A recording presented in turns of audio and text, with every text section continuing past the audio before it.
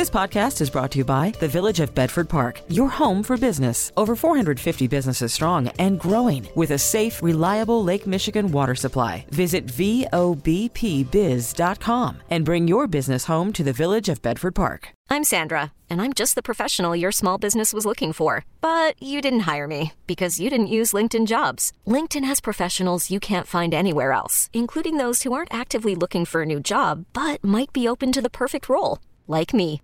In a given month, over 70% of LinkedIn users don't visit other leading job sites. So if you're not looking on LinkedIn, you'll miss out on great candidates like Sandra. Start hiring professionals like a professional. Post your free job on linkedin.com/recommend today. Now, the WBBM Noon Business Hour. It's 12:03, midweek Wednesday, June 22nd. Good afternoon. Thanks for joining us on the Noon Business Hour. I'm Rob Hart. It's a good summer for teenagers who are looking for work. We'll take a deeper dive in our next segment. But right now, Chairman Jerome Powell says in testimony before Congress that the Federal Reserve is strongly committed to bringing down inflation. Let's discuss the latest comments with David Jones, Chairman of DMJ Advisors in Denver, Colorado, and author of the book Understanding Central Banking. David, thanks for joining us today. Chairman Powell's testimony in front of the Senate Banking Committee, part of a regularly scheduled Q&A session he's required to do. Is there anything that he said today that jumps out at you or comes as a real surprise? Not really, but I would continue what you just implied. The Fed chairman said the Fed can't fail in seeking to bring down inflation and in trying to keep it from becoming entrenched. That was as strong a words as we could ask from the Fed chairman. He said we should see ongoing rate hikes, and inflation, I should say, is the main objective. He even added that recession is a possibility. So I think the Fed chairman was very strong in his wording today. When looking back at the your previous inflationary time, the one that dissipated in the early 1980s, obviously it was a different set of economic factors, and the U.S. was a lot more sensitive to foreign oil markets than it was today. But that major hike in the early 80s that finally ended that cycle, what did that do? How did it happen? How was it successful? And what lessons can we learn today, or can the Fed Board of Governors learn today? Well, the main lesson from our experience with former Fed Chairman Paul Volcker back in the early 80s is you have to mean what you say. When you say you're going to fight inflation, you have to mean it. That is not to imply that Chairman Powell will have to push interest rates up to anything like the levels that former Fed Chairman Volcker had to push rates up to. He was up as high as 18.5% for mortgage rates back in those days. The Fed Chairman Powell has to go a lot less higher than that, but I think he has to prove to the public that he has one objective, and that is to bring inflation down and to keep it from being built into people's thinking. That's really the main concern of the Fed. Somebody asked the Fed chairman, would you be willing to hike rates 100 basis points or a full percentage point? Remember, we saw a 75 basis point hike in June. And Chairman Powell answered, everything is on the table. I thought that was interesting. And when you talk about inflation becoming entrenched very quickly, is that a structural phenomenon or a psychological phenomenon? Psychological, that's an excellent question. One of the surveys that people don't watch closely enough, in my view, is that Michigan University survey, which asks people, where do you think inflation will be 5 to 10 years from now? That survey jumped up in the latest reading, and that was one of the reasons why the Fed surprised the markets with that 0.75 percentage point increase or 75 basis point increase in June. David Jones, chairman of DMJ Advisors in Denver, Colorado, author of the book Understanding Central Banking. Thanks for joining us this afternoon. Coming up, the value of a summer job for teenagers. The only program dedicated to currency events. You're listening to the WBBM Noon Business Hour. It's a great summer for teenagers looking for employment, and that job can mean a lot more than just a paycheck. We welcome in Rick Cobb, the founder of the workplace consulting firm To Discern, based in Chicago. Rick, thanks for joining us today. The benefits of a summer job, you can list them all. They teach you how to adhere to a schedule, how to handle customers, just the idea that you can master a skill when summer ends. But it sounds like this summer you can learn a new skill as a teenager, and that is the art of negotiation. Well, that's true, and I think that if your goal as someone seeking a job for the summer is just to make money, that's certainly something that you can learn. I would recommend, though, that those out there who are looking for a summer job are more interested in what they're going to learn than how much they're going to make. You know, as someone who's been around in the working world for a long time, I know I can look at my Social Security forms and see what I made back when I was 16 and 17, and no one could live on that. But the ability to actually learn how to interact with a quote-unquote boss, with a customer, those sorts of things, those are priceless, and those skills that you develop stay with you the rest of your life. And if you don't have them, they cost you the rest of your life. Well, I mean, if I live in the northwest suburbs, and anybody who lives in or around Park Ridge is probably familiar with the Dairy Queen at Devon and Canfield. And on a summer night, it can become a very active place, a line out the door, people shouting orders at you. And if you can get through that summer and know how to handle a stressful situation like that with a certain amount of grace and aplomb, that's a real good feather in your cap. It really is. And there's something else that's important to keep in mind. You know, we're talking about people that typically are somewhere between, are you allowed to work when you're 14? I'm not sure. 14 to 17 generally. We're not really quite developed as people, as thinking adults at that point. So there's an opportunity. The devil's, the idle mind is the devil's playground. We certainly can get ourselves into a lot of unintended consequences if we're not occupied by something else. So it's an opportunity also, and there's a lot of studies that indicate, certainly for inner city and economically challenged children, that a summer job has statistically shown to reduce the likelihood that they're going to have problems and increase the likelihood that they're going to have a better, more successful career. And just the confidence problem. I mean, we were both talking about handling stressful situations and just mastering the skills of being inside the workplace. But landing that first job should also be a huge confidence builder.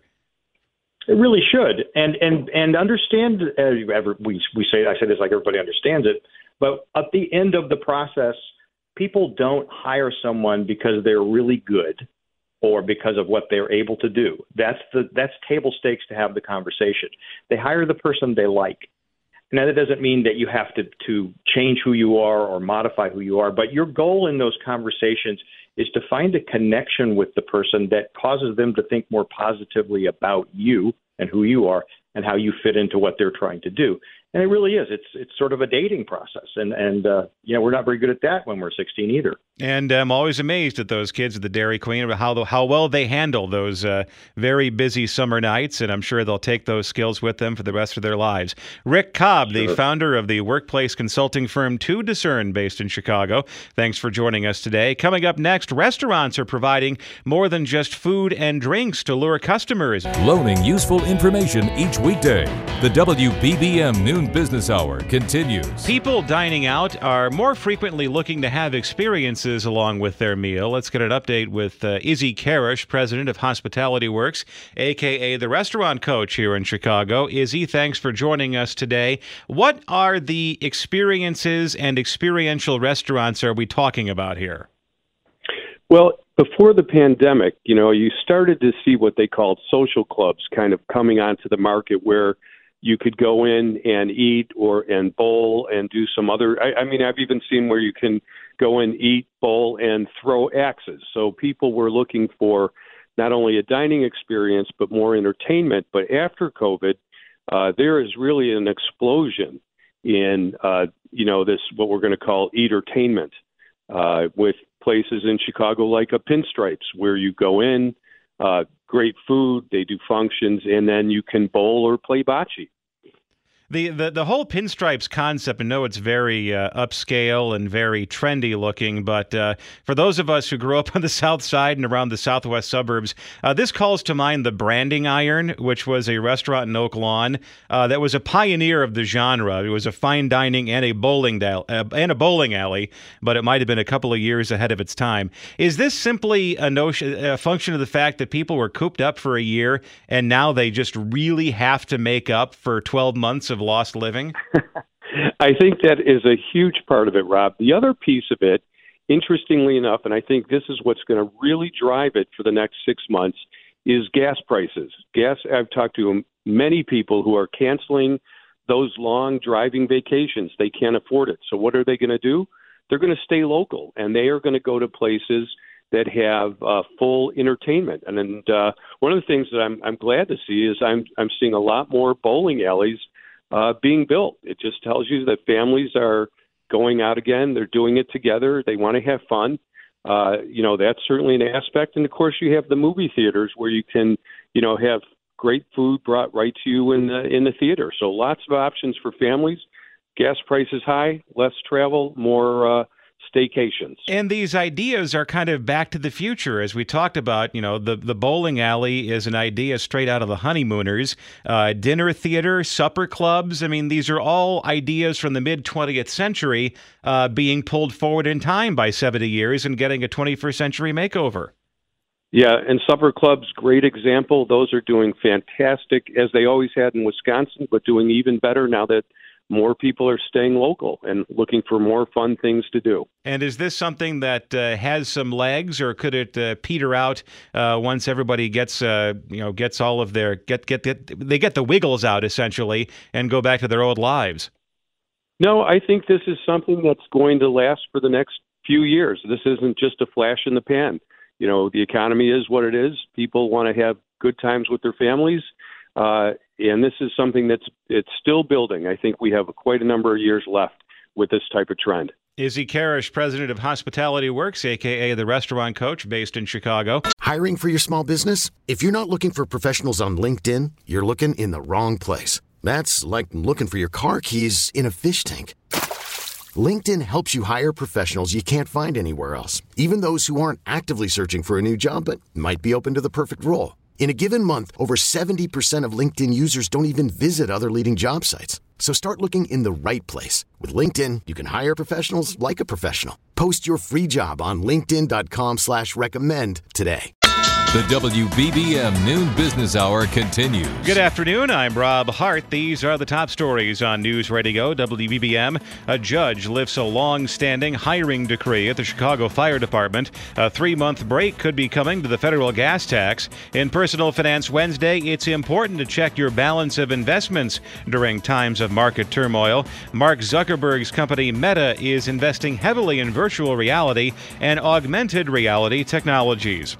WBBM Business, the markets are higher. The Dow is up 121 points. The Nasdaq up 73. The S&P 500 is up 19. AccuWeather says sunshine, patchy clouds, not as hot as recent days. Lower humidity today, but a high of 90. Temperatures could hit the low 90s in the southwest suburbs, and it will be cooler by the lake. Right now we have 84 degrees under mostly sunny skies at 12:31. Topping our news at the half hour, a federal judge has agreed to dissolve a decades-old mandate on minority hiring in the Chicago Fire Department. Chief Judge Rebecca Pallmeyer says minority representation has increased substantially since the mandate was first implemented in 1980. The judge also ruled the city has made good faith efforts to comply with the decree, and its dissolution will not limit future challenges to alleged employment discrimination in the fire department. The request to dissolve the mandate was made jointly by federal prosecutors and attorneys for the city of Chicago. President Biden today will call on Congress to give drivers a break by approving a gas tax holiday. The president will urge lawmakers to suspend federal gas and diesel taxes for 3 months and call on states to suspend their taxes or provide similar relief. If the federal savings were fully passed along, people would save roughly 3.6% at the pump, with prices averaging about $5 a gallon. The president's earlier efforts have done little to ease high gas prices, which are a fundamental threat to both his policy policy and political aims. Many economists and lawmakers from both parties, though, are skeptical about gas tax suspensions. In 2008, Biden's White House running mate called the idea a gimmick. One Barack Obama said simply let politicians say they did something. Sagar Meghani, Washington. It's 12:32 on the Noon Business Hour. Markets are gaining ground. We're joined by Hugh Johnson, Chairman and Chief Investment Officer of Hugh Johnson Economics based in Albany. Hugh, thanks for joining us today. Chairman Powell of the Federal Reserve spoke to senators earlier today. While his words may not have been much of a surprise, was that enough to calm the markets and calm investors? Well, I think to some extent it is calming investors. So investors still remain very concerned. You know, the Federal Reserve has gotten much more aggressive than we thought they'd be. They recently raised interest rates 75 basis points when we expected only 50 basis points, and have assured us they're going to even be tougher. They're going to go 75 basis points in the July meeting and are likely to go 50 basis points in September. So they really mean business. They're really ratcheting up interest rates to try to slow the economy, and slow the economy by slowing the economy, of course, bring the rate of inflation down. I think we're going to see over time, gradually, better inflation numbers, but they're not going to come quickly. They're going to come slowly, and then in time, hopefully the Federal Reserve will be able to take their foot off the brake, and that's going to give the equity markets a real lift. Right now, the equity markets are looking forward to that. They're getting a little bit of a lift, but we still need more assurance. We need better inflation numbers, and we need the Fed to tell us they're taking their foot off the brake in response. So if this is all going to take time, I guess, Rob, that's really what I'm saying. It seems like there's all of the bets that are taking place by investors right now all center on where they think inflation is going, and also where they think the trajectory of the economy will end up. Whether they could avoid the recession, whether there will be a recession, but there's a shallow one, or potentially something even more arduous beyond that. Where do you fall on that spectrum? That is a really big debate. Are we going to have a hard landing, or are we going to have a soft landing? Right now, when I look at the numbers, I would say the case for a hard landing certainly exists, but I think the case is stronger for a soft landing, which really means the economy is in the process of slowing. I think that's already ongoing, and then I think that's going to continue. So I would call it a soft landing. And under those conditions, we might not get a big lift-off in the stock market, but you'll get the kind of performance you're seeing this week in the stock market. It'll do a little bit better. I think the case is stronger for a soft landing than a hard landing, but believe me, this is a tough call. It's going to be a very close call, Rob, and it's tough to forecast. And the analysis also seems to depend on the analysts' opinion of the Federal Reserve, either as an institution or of the Fed chair, and whether or not they believe the Fed is capable of tackling this problem, and if they have the credibility to do so. I think the worry is that the Federal Reserve has the capability of attacking or working on the problem. But the question is are we going to start to see what we've seen so often in the past, and that's overkill?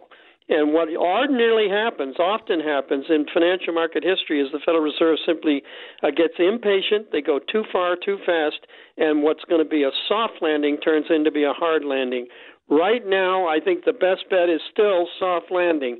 But given financial market history, everybody's watching carefully, trying to make sure that the Federal Reserve doesn't go too far, too fast. And believe me, they're being aggressive. They're really determined to bring the rate of inflation down. I hope they don't make a mistake. It looks like over the summer you're going to see a lot of volatility in the consumer price index and the producer price index numbers. When could we expect that to begin to normalize, or at least for a trend to start to show itself? I think you're going to see it fairly soon. Let me give you some numbers. The rate of inflation, consumer prices, 8% year over year in the first quarter, 6.8 for the second quarter, the current quarter. And we'll see those numbers come down looking like 5.4 in the third, 4.2 in the fourth, down to maybe the 2.5% to 3% levels when we get to 2023. So I think we're going to see better inflation numbers. The one thing you have to ask yourself, I hope you're right, Hugh. I hope you see better inflation numbers. But the question is, will the Federal Reserve be responsive to better inflation numbers by taking their foot off the break. Hugh Johnson, Chairman and Chief Investment Officer of Hugh Johnson Economics, based in Albany, New York. Thanks for joining us this afternoon. Coming up next in Personal Finance Wednesday, making sure you have a good balance of investments. Compounding your interest with an economy of words. This is the WBBM Noon Business Hour. It's Personal Finance Wednesday. One way to deal with the volatile market is to reallocate your assets. Let's get some help from Tony Orgoric, founder of Orgoric Wealth Management based in Buffalo. Tony, thanks for joining us today. When it comes to analyzing your portfolio, is there a tip-off that your portfolio is balanced properly? Well, Rob, I think what's important is people have to consider what their level of risk tolerance is, and this is a wonderful time to be able to do that with the markets diving as they have been. And your asset allocation is going to be your mix of stocks, bonds, and let's say cash. And if you're finding that during this decline, if you're looking at your account numbers, you're finding that you really want to get out of the market, you probably have too heavy an allocation of stocks, and you need to be able to pull that back. One other point is, the past 3 years have been double-digit returns in the markets, and sometimes if you haven't what we call rebalanced, your stock allocation may have grown. And what you have to do each year is to move it back to what your target was. Otherwise, your stock component could have gotten much bigger than you realized, and when the market gets slammed, you do too. And also, your asset allocation probably depends on where you are in life. You may have a different mix if you're close to retirement or just past it. And should you do anything at all if your retirement date is 30 years down the road? Yeah, well, I think the interesting thing is that people who are approaching retirement, for example, maybe thinking that they got one last opportunity to make up for some lost time, and they may unfortunately allocate more to stocks than they should. Someone who's younger really has the capacity to ride out market cycles, and there are always going to be market cycles. So as long as you've got that ability, you may have a fairly strong allocation of stocks, maybe 80 and 90%. As you get closer to that retirement date, though, your ability to make up those any declines is reduced. Therefore, you're going to want to be backing off on your stock allocation.